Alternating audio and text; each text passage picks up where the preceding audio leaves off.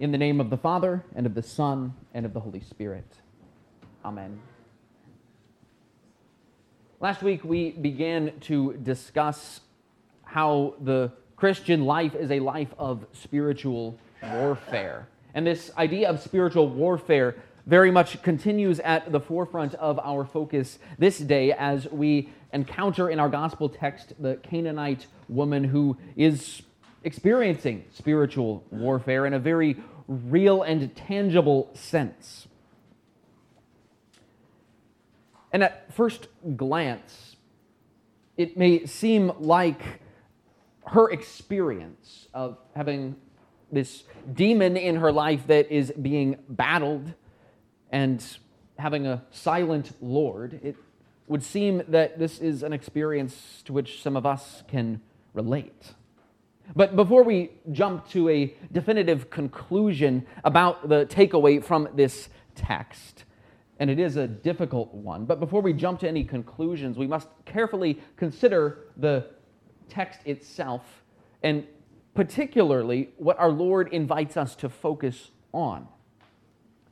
Now, chances are, when you open up your Bible to some place in the Gospels, chances are pretty good that the text that you read from any one of the Gospels will be focused primarily on our Lord Jesus, for the Gospels are primarily about Him. And yet, this text is different than most.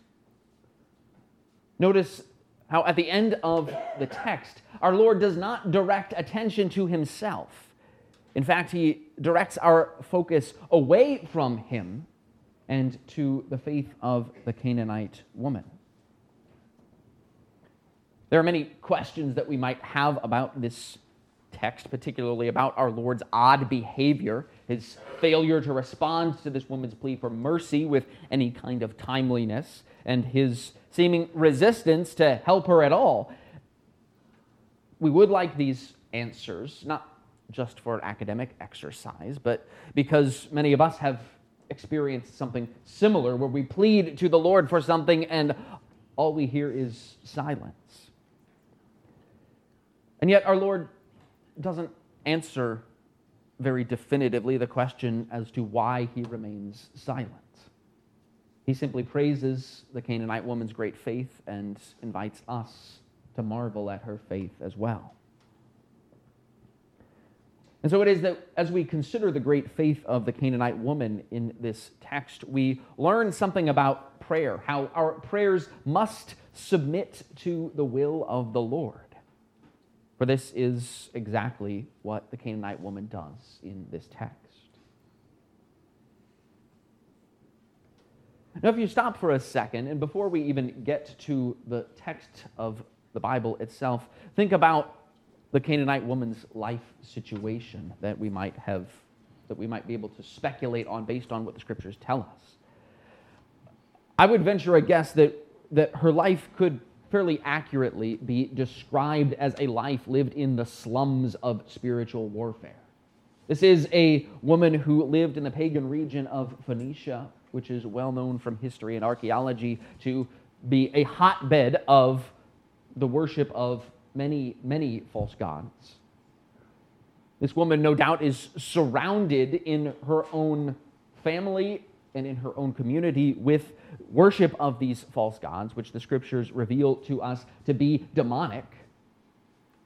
And yet it is closer to home that her real problem and her real spiritual warfare lies, with her daughter being severely oppressed by a demon. This woman has every reason to fret, every reason to give up, and yet St. Matthew, through the inspiration of the Holy Spirit, draws our attention to something significant. This woman who should know nothing of our Lord, who should know nothing of the salvation that He has come to bring, behold, this woman comes to our Lord, displaying great miraculous faith. Somehow, some way, this Canaanite, Gentile, pagan woman knows about Jesus of Nazareth. She's familiar with his reputation that had been spreading, that he was a great teacher and a miracle worker, one who healed the sick, one who cast out demons. And yet, if we pay attention to her first cry to our Lord, we see that there is more to her knowledge and understanding than just this secular reputation that Jesus might have had. Have mercy on me, O Lord, Son of David. Now, if we take this cry kind of in reverse order, we can see what this woman is communicating through her words. First of all, she refers to our Lord as Son of David. That is the messianic title. He is Israel's promised Messiah, the one who would come and right what was wrong, not just for Israel, but by extension for all people. But he's not just the Messiah, not just the Son of David. He is Lord. That is, he is the true God. Yahweh, the God of Abraham and Isaac and Jacob. He is the one who is able, as she cries out to him, to grant mercy. Have mercy on me, O Lord. This is the one. If there is anyone who can help her, this is it. He is the one who can grant aid and deliverance from this demon oppression. It's remarkable that this Canaanite woman has such great faith in our Lord Jesus when his disciples who had been with him for so long seemed to lack it, at least at this point. And yet, as remarkable as the knowledge of this woman's faith is, it is not her knowledge of Jesus that makes her faith great. Next, we see that this woman experiences that which no Christian, no God-fearer wants to experience. She cries out to the Lord. She pleads with him for mercy, and yet does not receive an answer. He answered her not a word. And then the disciples came and urged Jesus, saying, "Send her away, for she cries out after us." And then our Lord speaks and seems to confirm exactly what he has been communicating through his silence. He seems to confirm a resolve not to help this woman. He answered and said, "I was not sent except to the lost sheep of the house of Israel." Now, this is the point where the tragic story of this woman and her demon-oppressed daughter should come to an end. She should go back home, helpless, and live out the rest of her days in misery, and yet she doesn't. It's remarkable. This woman's faith is not shaken. She makes her way up to Jesus, and she falls down and worships him who had refused to help her. She will not cease in her prayer, and she cries out, "Lord, help me." And yet this remarkable and unshaken faith of the Canaanite woman and her persistence in crying for help is not what makes her faith great. Next, our Lord speaks again, and he takes that statement that we read in verse 24 and reiterates it again in verse 26. He first had said, "I was not sent except to the lost sheep of the house of Israel," and now he says, "It is not good to take the children's bread and throw it to the little dogs." Now, let's be clear. These statements, though they may seem like it, are not a rebuke of the Canaanite woman. Rather, what these statements are doing is setting right expectations. Recall all the miracles and the great things that our Lord had done in Israel. He healed the sick. He even raised the dead. He miraculously fed thousands and thousands of people more than once. He did this in Israel even for ungrateful people, even for unbelievers. St. John emphasizes this in John 6, where our Lord miraculously feeds the 5,000, and then after he had crossed the sea, the crowd tracks him down again, and our Lord, in a very condemning and straightforward manner, tells them, "You didn't come back to find me because you believe. You came because you want your bellies filled again." Our Lord did these kinds of miracles in Israel because he was Israel's Messiah.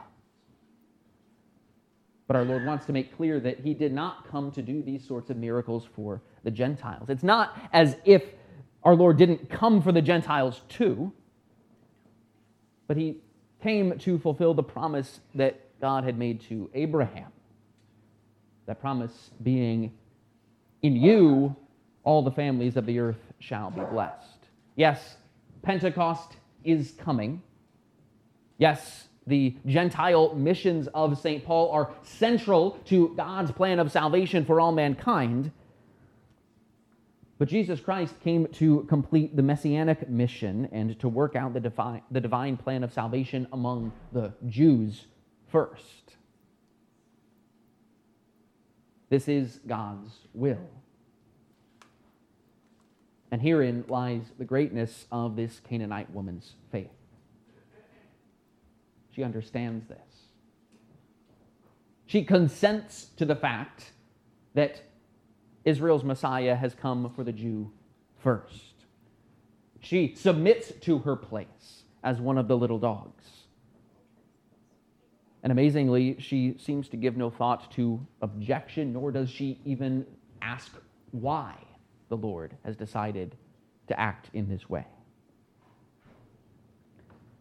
And in her great distress, this woman's ears were not dulled, nor was her mind darkened to Christ's words. For the one with great faith such as hers could see that Christ in his mercy had given her an opportunity.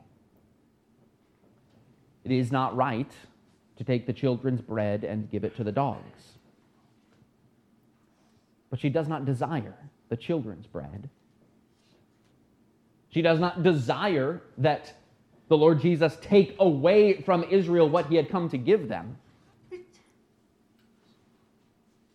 She desires deliverance and salvation for her daughter. She knows the promises that the Lord had made both in the Old Testament and that he would reaffirm in the New Testament, that the Lord does not desire the death of a sinner, but that he should come to repentance. She does not desire the children's bread. She desires the Lord's bread, to be fed by her master. She desires that her daughter might receive salvation from demons. This is the greatness of her faith. She both discerns and knows the Lord's will. She accepts her place under that will humbly, and she prays according to it.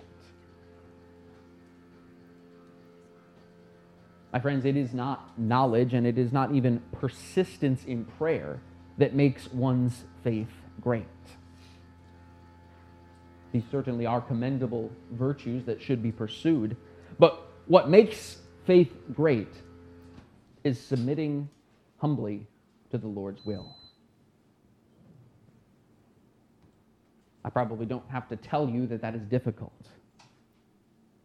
At times, his will does not make sense to us. At times, we don't understand why he seems to be silent in response to our repeated petitions. But through this example of the Canaanite woman, our Lord would teach us to have the same great faith. Our Lord would have us learn to patiently trust in his goodness, that he cares for us even when we can't hear his response, even when we don't understand the motive for his action or inaction. Our Lord desires that we would cling to his promises and so pray with all boldness that key petition of the Lord's Prayer, "Thy will be done," because we know that the salvation of sinners is always at the heart of God's will, because this is why our Lord Jesus came to earth. In Jesus' name, amen. The peace of God, which passes all understanding, keep your hearts and minds in Christ Jesus. Amen.